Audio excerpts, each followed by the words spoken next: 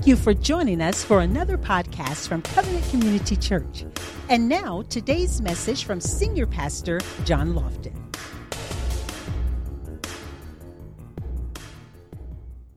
And so what we're talking about here is a famine of hearing the word of God. And when we start talking about the devotion of hearing, there are several reasons why people may not hear the word of God, and we're going to get into those attributes in just a second. But when the Bible says, so then faith comes by hearing and hearing the word of God, that word there is the Greek word rhema. Now, I know there have been some teachings on the word rhema and the word logos, and a lot of those teachings say that the rhema word is only the spoken word and the logos word is the written word. How many of you ever heard that? Okay, rhema word is the spoken word, logos is the written word. Well, if you go to the Greek so you can understand what these two words are, they both are the same, actually. A rhema word is no better than a logos word. And a logos word is no better than a rhema word. They actually mean the same things. As a matter of fact, logos in the Greek is the only word that ties the words of God to it.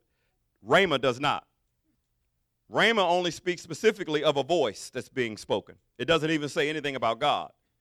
So there's some doctrinal correction that I need to make here because there are some movements, let me put it that way, that teach that the rhema word is the word that you need the most. You need a rhema word. I have a rhema word for you. You guys have heard preachers say that.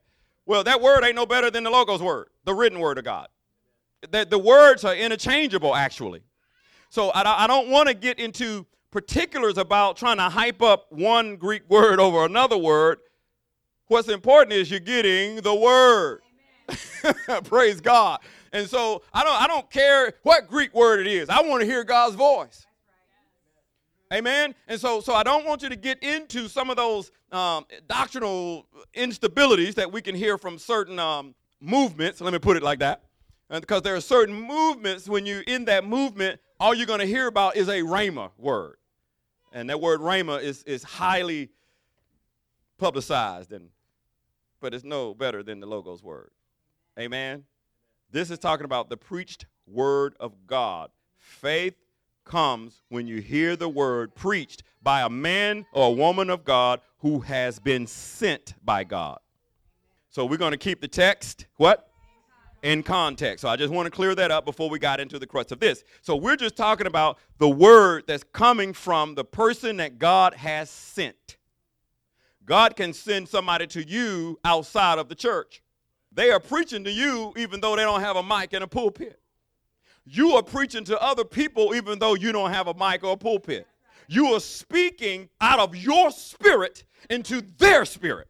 And you're giving them the words because you're relying on the Holy Spirit to talk to you about the situation of that person. They might not even tell you everything about what they're doing or what's going on in their lives. But the Holy Spirit inside of you will determine what's going on, and you're able to speak those words right into their spirit. And they go, wow, it's just like you was right there with me.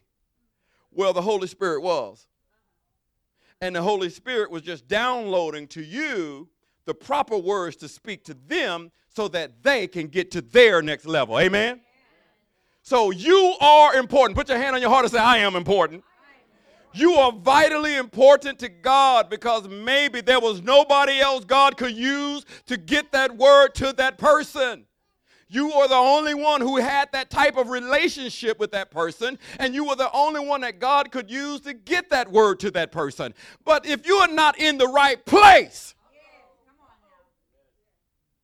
it could impact the society.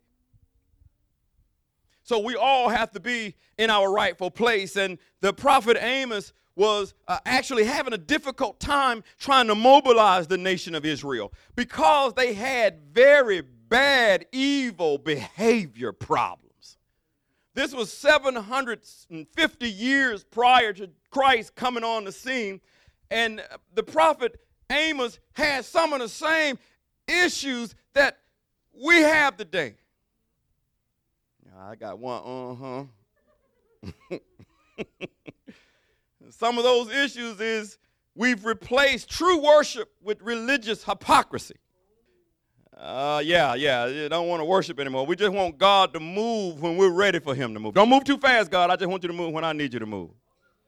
We've become callous to the word of God, and what happened in the Old Testament, God says it wasn't a lack of God speaking. Listen to me close. It wasn't a lack of God speaking. God brought a famine because they got tired of hearing. Could that be the church today?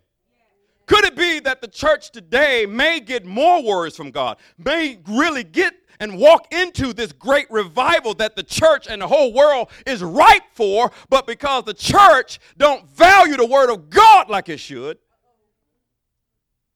that God is removing his hand? Could it be?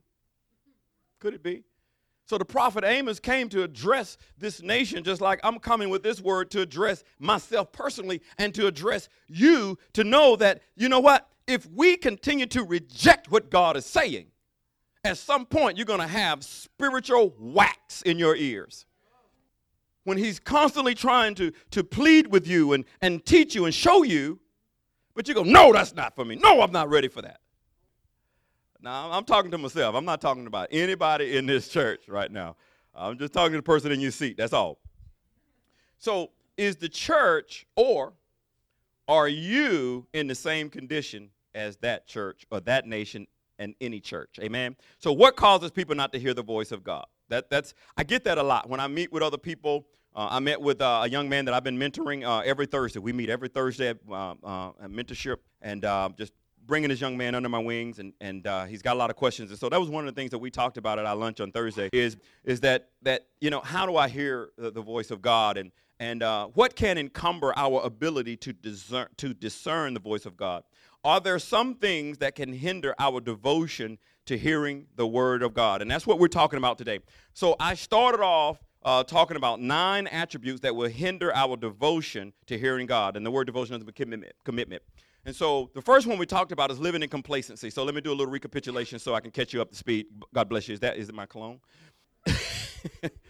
So the first one we talked about, one of the things that can block us from hearing the words of God or the voice of God is living in complacency.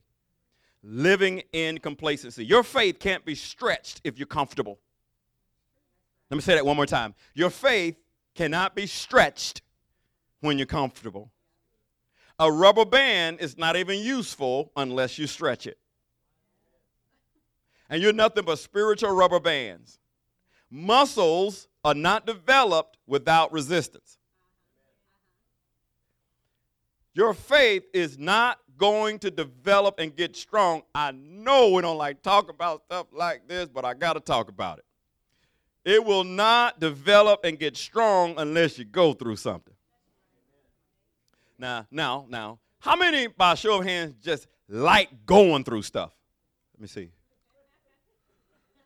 You just love issues and problems. You just love it when all hell is breaking loose in your life and you don't know what's going on, and you've been talking to God, and God is not answering you right now, or he's not giving you the answer that you want at the time. How many, by show of hands, you just like being in those situations? Me either. But guess what? It's in those times when my faith is being developed. It's in those times of confusion where you got to get on your knees and depend on nobody but God. Your A, B, C, D, all the way to Z, 1, 2, 3, all the way to 100, and then your A1, your 1A plans all fail. And God says, finally I got you where I wanted you. Because when you are weak, he said, then I am strong. At the very moment that you said, God, I can't do this anymore, God said, that's exactly where I wanted you to be. Why did it take you 3 years to get there? Praise God. So living in complacency. We can't be complacent as Christians. When you get complacent, you get careless. Glory to God. So living in complacency can hinder your devotion to God. The second one we talked about is living in pride. Glory to God. Living in pride. Proverbs 29:23 says, a man's pride will bring him low. First comes pride, then the fall. Pride will convince you that you know everything. And if you know everything, God can't teach you anything. So you have to come to God dumb. One thing I learned when I first started pastoring a church is how much I did not know. And God wasn't interested in what I knew. He was interested in me coming and falling apart before him and said, God, I do not know what to do. I don't know how to be a pastor. I don't know nothing about growing a church. But since you do, I'm just going to depend on you. Amen. So I put my trust in him. So when you trust in the Lord, he'll bring it to pass for you. Then you know it's not because of who you are and who you know and what school you matriculated from and all that other old stuff. And you went to the right seminary and cemetery. And now you went to all that stuff. But you got hooked up with the right church. And then you got all of these buyouts from other churches. They just like corporate America. Now you got mergers.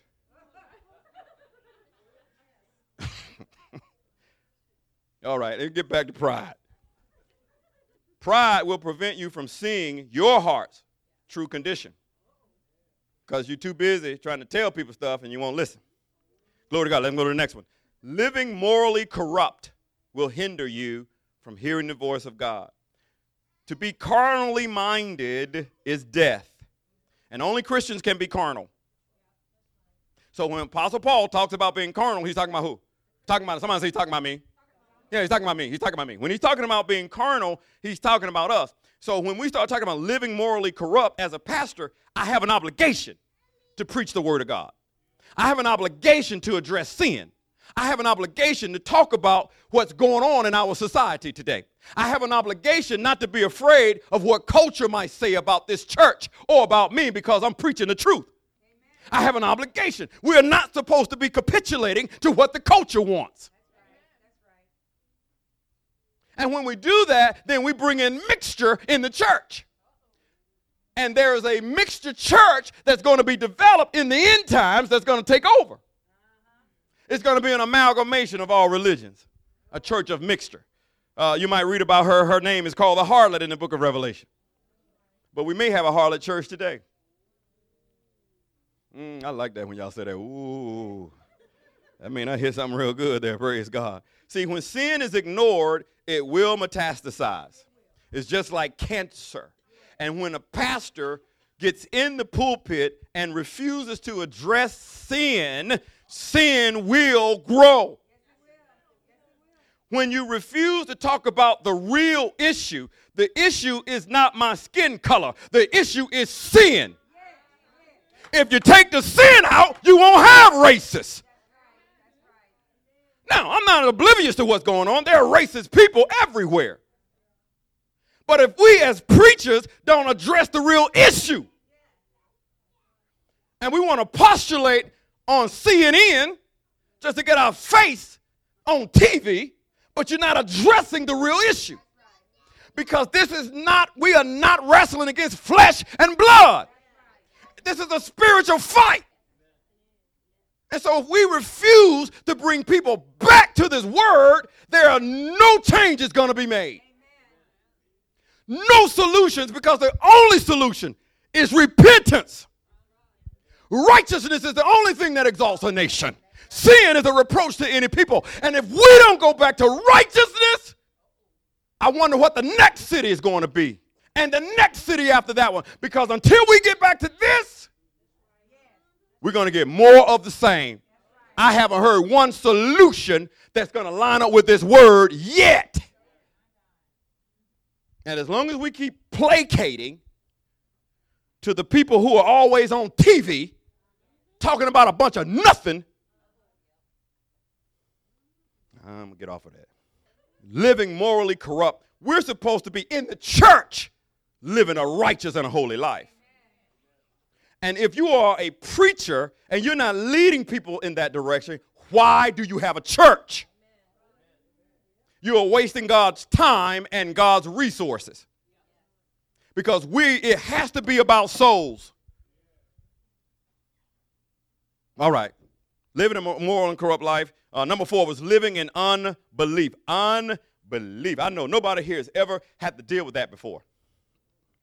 Oh, maybe somebody. Oh, some of y'all. Oh, I'm not by myself. Okay, I've had to deal with that too. Praise God. There are times when I go, God, I just don't know.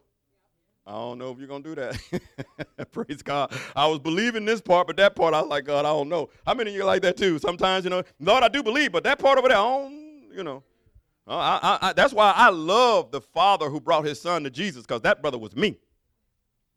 He was me, because he was so sincere. He said, Lord, I believe, but help thou my unbelief. To me, that was the most sincere prayer of the whole Bible. Lord, I do believe, but, man, there's times when I get in situations. My God, my flesh says that just not going to happen. And sometimes I agree with him. Amen? I ain't lying. Sometimes I agree with my flesh. I go, yeah, that ain't. Because, see, your mouth will tell you what you agree with. Because I say, yeah, that ain't going to happen. As soon as I speak it, I hear it. Faith comes by. So I just preached myself out of it. Living in unbelief. Number 5, living in fear. For God has not given us a, God hasn't given us a spirit of fear. Notice, he hasn't given us a spirit of fear, but we fear in our flesh because your flesh is not your spirit. So when people, well, I'm a Christian, why am I fearful? Because you are fearful in your flesh. God hasn't given us the spirit of fear. Your spirit is never fearful. It's your flesh that tries to tell your nature you can't do that. You speak to your mind, and your mind will determine your actions and your behavior.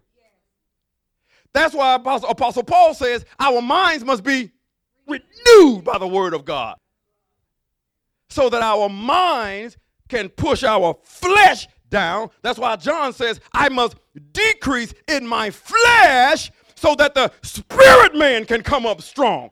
In that realm, I am not afraid of anything. That's the realm we should be operating in as Christians. That's why I don't care how much people don't like what I preach until I stop preaching. Because then I'm in my flesh. Then I go, Lord, somebody going to shoot me for sure. But while I'm up here, boy, ain't no fear. Come on, bring it on. Because, see, when my spirit man is strong, see, and that's what I had to do. I had to, my spirit, my flesh, and my spirit man was warring, man, when I was dealing with the cancer. And I was like, man, God, I've been doing this. And it's my flesh. I've been doing this in your name. I've been preaching, God. I've been standing strong. Why I get this stuff? And then my spirit says, why not? And I'm going, well, you need to shut up because I need to vent. I need to vent a little bit. You need to stop talking. And my spirit is saying, why you talking yourself out of what God has already ordained? Because I don't know why I got this. I'm just going through this and don't nobody love me. And then your spirit is saying, God loves you.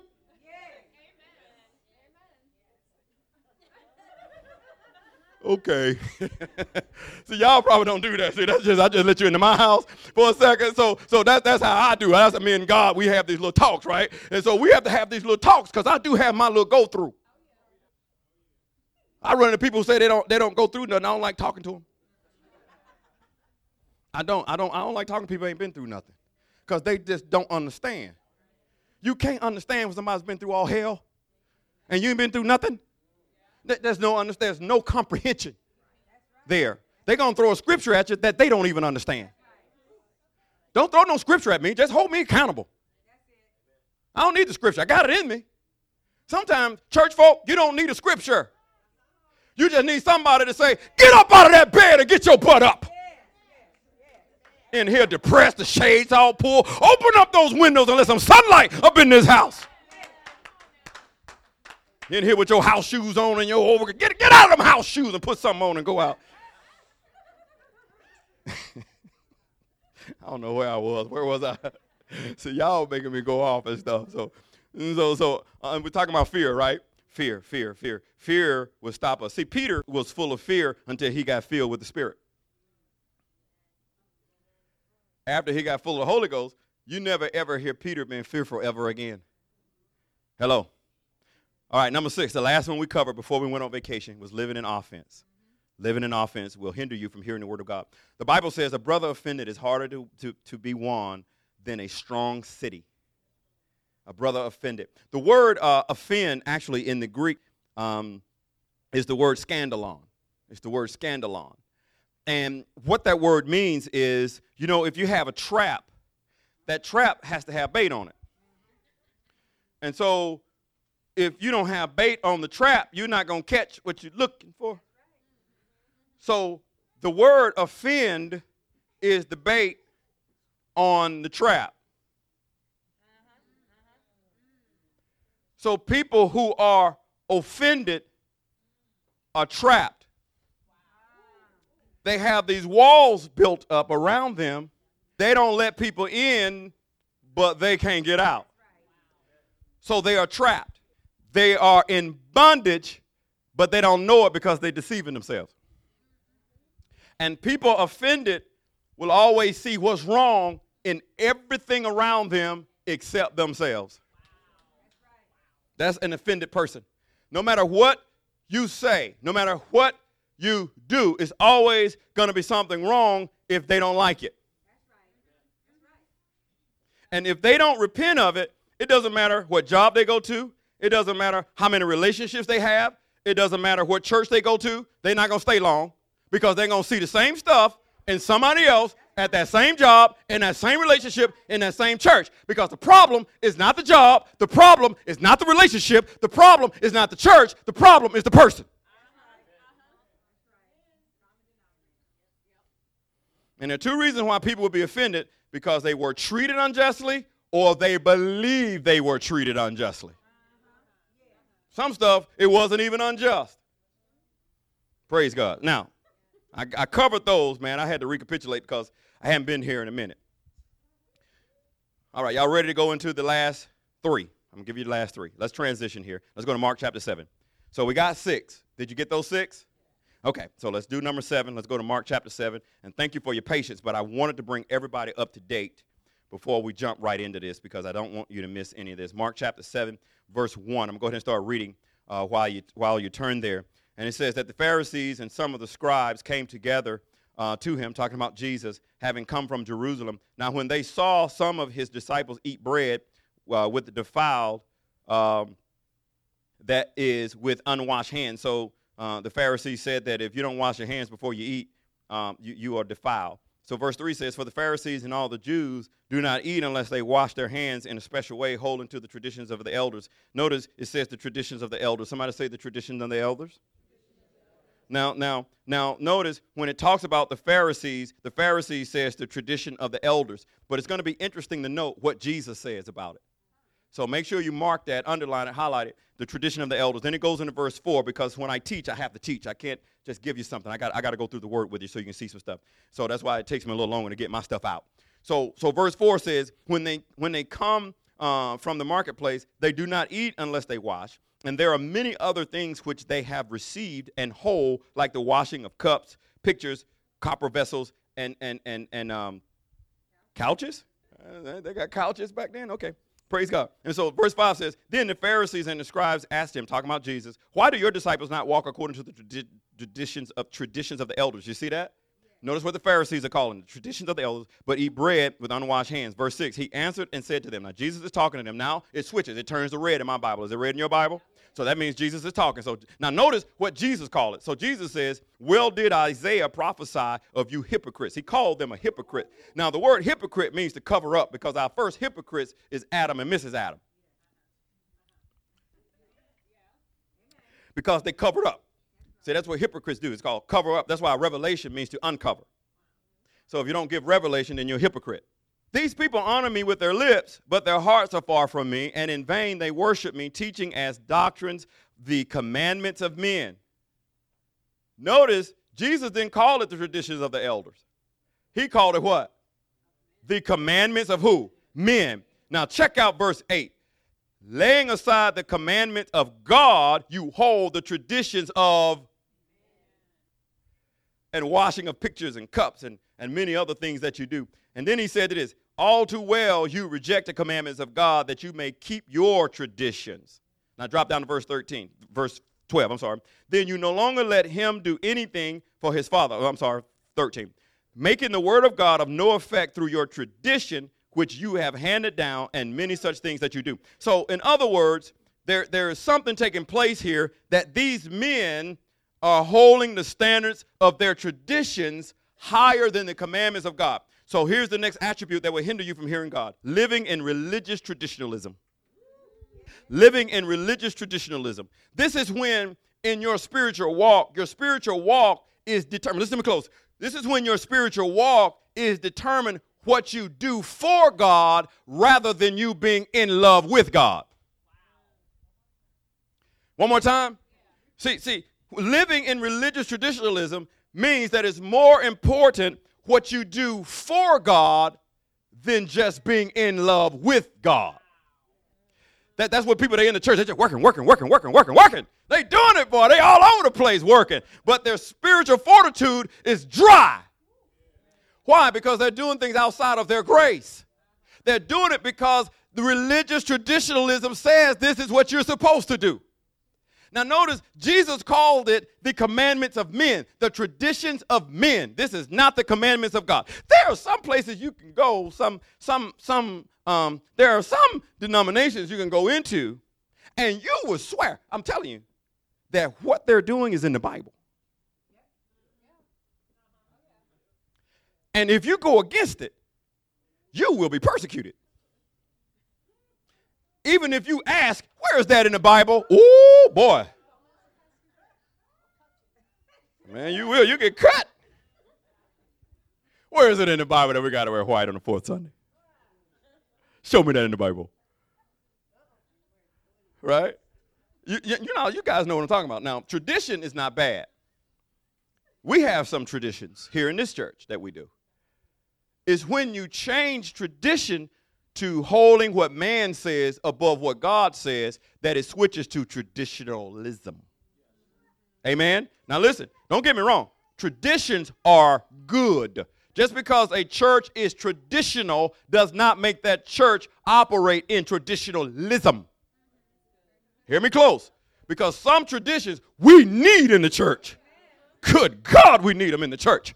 But it's when we begin to take those traditions and hold them higher than the scriptures. That's where we go wrong, saints of God. So listen, hear me close, hear my heart. Some traditions are very, very good, and we need them to stay in the church. But when we move off from holding those traditions of men higher than the scriptures or the commands of God is where we get into trouble. It's called indoctrination. It's hard to train a person who's been indoctrinated. It's hard to get that stuff out because they have been operating in it for so long. See, the Pharisees and the scribes and the Sadducees, they knew the word of God. I mean, they could quote the book of Isaiah from cover to cover. They knew the scriptures. However, they had become indoctrinated by their knowledge. So when God came on the scene and began to say, no, you have heard it said. So in other words, you heard somebody, one of your fathers say this. But I say unto you. So what Jesus was trying to do is he was trying to get that indoctrination out of them to say, I know you what you heard, but that's not what I said. And if you don't know what God is saying, it's easy to follow what man is saying. Are you here with me this morning? Colossians 2:8 says, beware lest anyone spoil you through philosophy and empty deceit, according to the traditions of men, according to the basic principles of the world, and not according to Christ. Traditionalism. 1 Timothy chapter 4, verse 1 says, now the Spirit expressly says that in latter times some will depart from the faith, giving head to deceiving spirits and doctrines of devils. Man, Apostle Paul was, man, you don't like my preaching, just get Apostle Paul up here. Man, that's some serious preaching. Doctrines of devils. You know what that is? Traditionalism. These are people who have been indoctrinated, and they were teaching false doctrines in the church like today. It's a false doctrine in a lot of churches going on, and unless you know the word for yourself, you won't know what's false. See, it's not enough that a teacher appears to know what he's talking about. If his words contradict the Bible, his teaching is false. Let me say that one more time. Maybe I want you to get this. I want you to get it. It's not enough that a teacher appears to know what he's talking about. If it contradicts the Bible, it is false teaching. It doesn't matter how much he sweat, doesn't matter how much he can hoop, doesn't matter how big the church is. If he contradicts the Bible, that teaching is false. That's what Paul addressed, and that's what we address, and a lot of other preachers address it too. Because we got this stuff coming in, creeping into the church, and is creating this wussified church. And when you get wussified, you ain't going to lay hands. You're not going to rebuke devils. You're not going to believe the word. Got the kids in here. I want to say something else, but I'm going to be nice. I'll be nice. I don't want to be nice, but I'm going to be nice. So right. So we got to make sure that we operate in that kind of faith that God gives us, right? And so listen to me close. Traditionalism will hinder you from hearing the voice of God.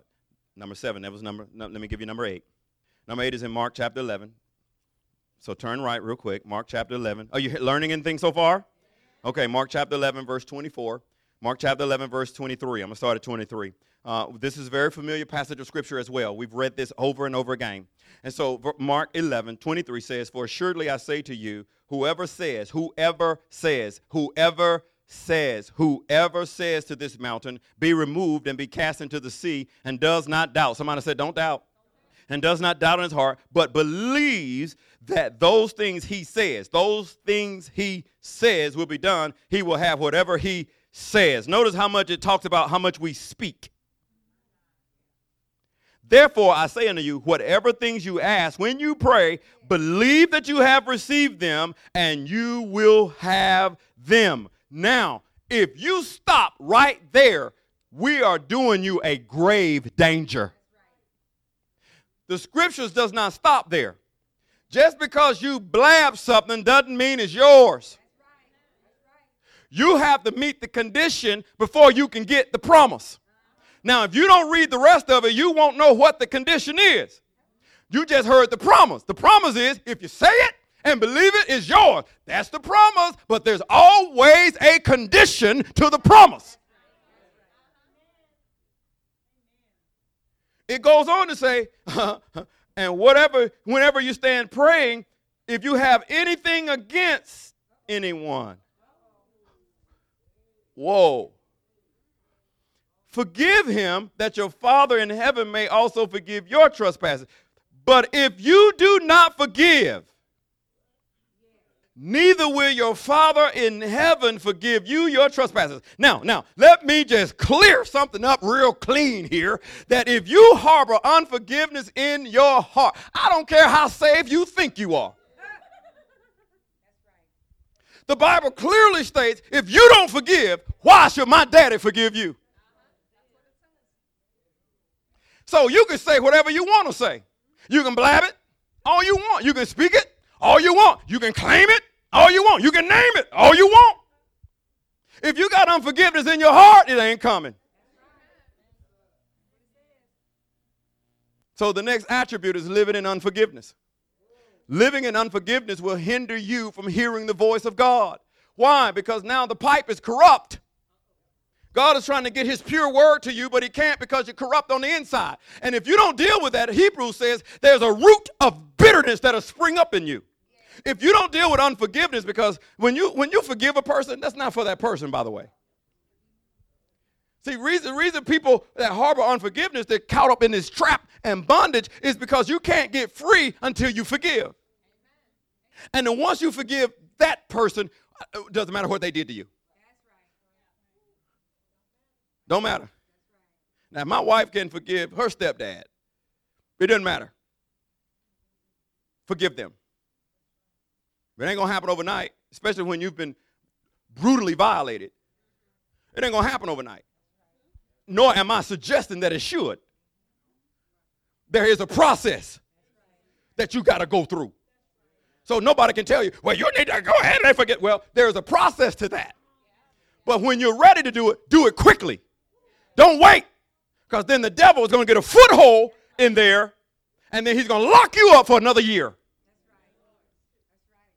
But the moment you're ready, forgive that person, and you will see, but there will be a release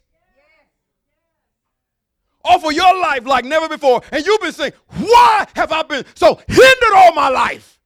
Why? Because you had this shell of unforgiveness over you, and you couldn't go above that unforgiveness. And you were hindered and limited by the unpureness of unforgiveness in your heart. And the moment you remove that shell, it's like new life. It's like I'm free. It's like, wow, this is amazing. Why didn't I do this 3 years ago? I wasn't ready. Some of you got some family members you need to forgive. It ain't worth it, because tomorrow you might be at the hospital with that family member. Get it right with them today. Just go ahead and call them up, get it right. I had a great conversation with my brother, and a lot of y'all know about I told you a little bit about my oldest brother. Me and him, we like oil and water. And so I broke down and just called him up. We had a great conversation, and I told him, I said, I'm going to keep in touch with you, because it ain't worth it. Whatever this was we had, I don't even remember what it was. See, it's bad when you don't even remember anymore what it was that you're mad about, but you just vexed. I don't like you. Why you don't like me? I don't know. I just don't. I don't like you at all. You stink. And whatever it was. I don't know what it was, right? But just go ahead and talk. We had a great conversation. I enjoyed it. I enjoyed talking to him and catching up and learning about his kids. Go ahead and just do it, guys. I didn't do it for any other reason, just to connect with my brother. Family members, co-workers, whatever, whoever it is in your life, go ahead and forgive them. If they hurt you, just go ahead and just humble yourself under the mighty hand of God and let him exalt you in due season. Because the exalting won't come until the humbleness comes. Amen? You learning anything so far? So living in unforgiveness. Unforgiveness can block God from answering your prayer. We just saw that. He said, whenever you stand praying, if you have anything in your heart against anyone, forgive them. So unforgiveness can block your prayer life. It can hurt your prayer life. There's another scripture that says that if you're at the altar, you guys remember that one? Leave your gift at the altar and go and get forgiveness from that brother and then come back and offer your gift? Isn't that something? Isn't it something that God says, I don't even receive your gift if you have unforgiveness? Isn't it something that you can give a $1,000 check and God says, I don't want that? I'll take it, though, in covenant. I mean, I'm just want to deal in truth. I'm dealing in truth. I'll take it for sure. But God says, I don't. You get that little nastiness I keep seeing in your heart, right? See, only God can do that. So unforgiveness will keep you from hearing the voice of God. It also will keep you from being fruitful. Because it said, if you abide in me and my word abide in you, right? And you will develop fruit. You cannot abide in Jesus if you harbor unforgiveness for others. Because he says, if you love me, you'll love them. So if you can't love like he loves, then you can't abide. And if you're not abiding, you're not going to be fruitful. So unforgiveness will hinder your fruit development, your spiritual fruit development. Amen? All right, so let me give you the last one. You ready for the last one? I'm done. You ready? Somebody say, I'm ready. Whew, man, that was long. I got all that out to get to this last one. I'll say, okay, John chapter 14, verse 23 and 24 says, Jesus answered and said to him, he's answering Judas Iscariot right now. He says, if anyone loves me, he will keep my words. See, notice, if anyone loves me, he will keep my word. And my Father will love him, and we will come to him and make our home with him. He who does not love me does not keep my words. And the word which you hear is not mine, but the Father's who sent me. Now, then it goes on to say, these things I have spoken to you while being present with you. And he started talking about the Holy Spirit coming. Okay, so what I want to talk about here is you can't obey God if you don't abide in him and keep his love in you. You won't be able to obey him without his love. That's why you have to have the Holy Spirit. So another thing that will hinder you, because it says, if anyone loves me, he will keep. That word keep in the Greek means obey. So one thing that will prevent you from hearing the voice of God is disobedience. Disobedience. So he says, if you love me, you will obey me. It's pretty basic. So if you don't obey him, then that's an issue of your love connection with him. According to the scripture, not John Lofton, but according to the word, you have to question your love for God if you don't obey God. According to what Jesus Christ is saying here and that's read in my Bible, right? So then he goes on and talks about the Holy Spirit. But I want to talk a little bit about disobedience, because you can't hear a word from God if you don't trust in him or obey him. How can he get something to you when you don't trust it in the first place? Romans 5:19 says this, for as by one man's disobedience many were made sinners, so by the obedience of one shall many be made righteous. So this is what the Holy Spirit gave to me. He said, our disobedience has a damaging impact on the society. So let me go back to Romans 5:19. It says, by one man's disobedience, many were made sinners. So let me just bring this home. By our disobedience, perhaps God could not use us on the level that he wanted to use us to put us in a place to talk to more people about him. Therefore, it impacted the society. By one man's disobedience, many were made sinners. Perhaps if we disobey God, there will be many people who may not hear God. Perhaps if we are out of place and disobedient with God, he can't put us in the right place so that he can speak through us to the nations. Perhaps. From one man's disobedience, many were made sinners. Perhaps from your and my disobedience, somebody didn't get a chance to hear the word of God. That's how powerful this is, because I want you to see how important it is for us to obey on an individual basis. That if you don't obey God, this could hinder God from putting you in the place to get the words to somebody else. Living in disobedience. So let me ask you something. Have you made a promise to do something that you haven't done yet, but you made excuses about it as to why you didn't do it? That's rhetorical. If you did, you're in disobedience. Because you didn't do what you said you was going to do.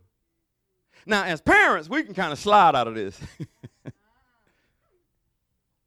Because we always have a good reason why we don't do what we said we was going to do. Right? But in all actuality, we're in disobedience. Because we just didn't do what we said we was going to do. The Bible puts it this way. It's better for you not to vow than to make a vow and you don't do it. So just keep your mouth closed. If you can't do it, don't say you can. Amen? Even with your children. Dad, I need you to not, can't do it. Ain't going to happen. Then later on, I say, yeah, I can do it. Amen? But that initial quick answer, no, you ain't catching me like that. No, can't do it. Ain't going to happen. Jesus is coming soon. Amen. So are you hearing my heart in this? Disobedience will cause you to have a shallow relationship with God. How can he trust you with more anointing when he can't trust you to obey giving a certain amount? Or obey going somewhere where you need to go? Or obey picking up the telephone and calling somebody that the Holy Spirit just placed on your heart, but yet you just said, I'll call them later. You just rejected what the Holy Spirit wanted you to do. You just disobeyed. And then God had to find somebody else to get to that person because you wouldn't. And that could have been fruit to your account. Just saying. Don't shoot the messenger. All right? So listen, when we get ready to do something, I found this great scripture in Ecclesiastes 9 and 10, and I'm closing with this. Ecclesiastes 9 and 10. I've been living by this. This is a great scripture. Ecclesiastes 9 and 10. It says, whatever you find to do with your hands, do it all with all thy might. Isn't that a great scripture? Say, there it is. There's whatever your hands finds to do. Here's another translation. Do it with your might. So, in other words, whatever God wants you to do it with everything in you. Don't hold back. Do it all and hold nothing back. You hear me? Do it all and hold nothing back. Don't let anything hinder your devotion to hearing God. Don't let complacency, don't let pride, don't let living morally corruptness enter into your heart, unbelief, fear, offense, religious traditionalism, unforgiveness, or disobedience.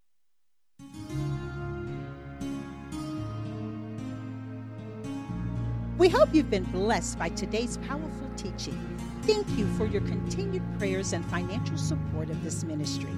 Visit us in person at 5805 West Highway 74 in Indian Trail, North Carolina. That's near Lowe's Hardware. Or you can find us on the web at www.changeatc3.org. That's change, CHANGEATC, 3.org. Or call us at 704-821-7368. Covenant Community Church, where the truth is revealed.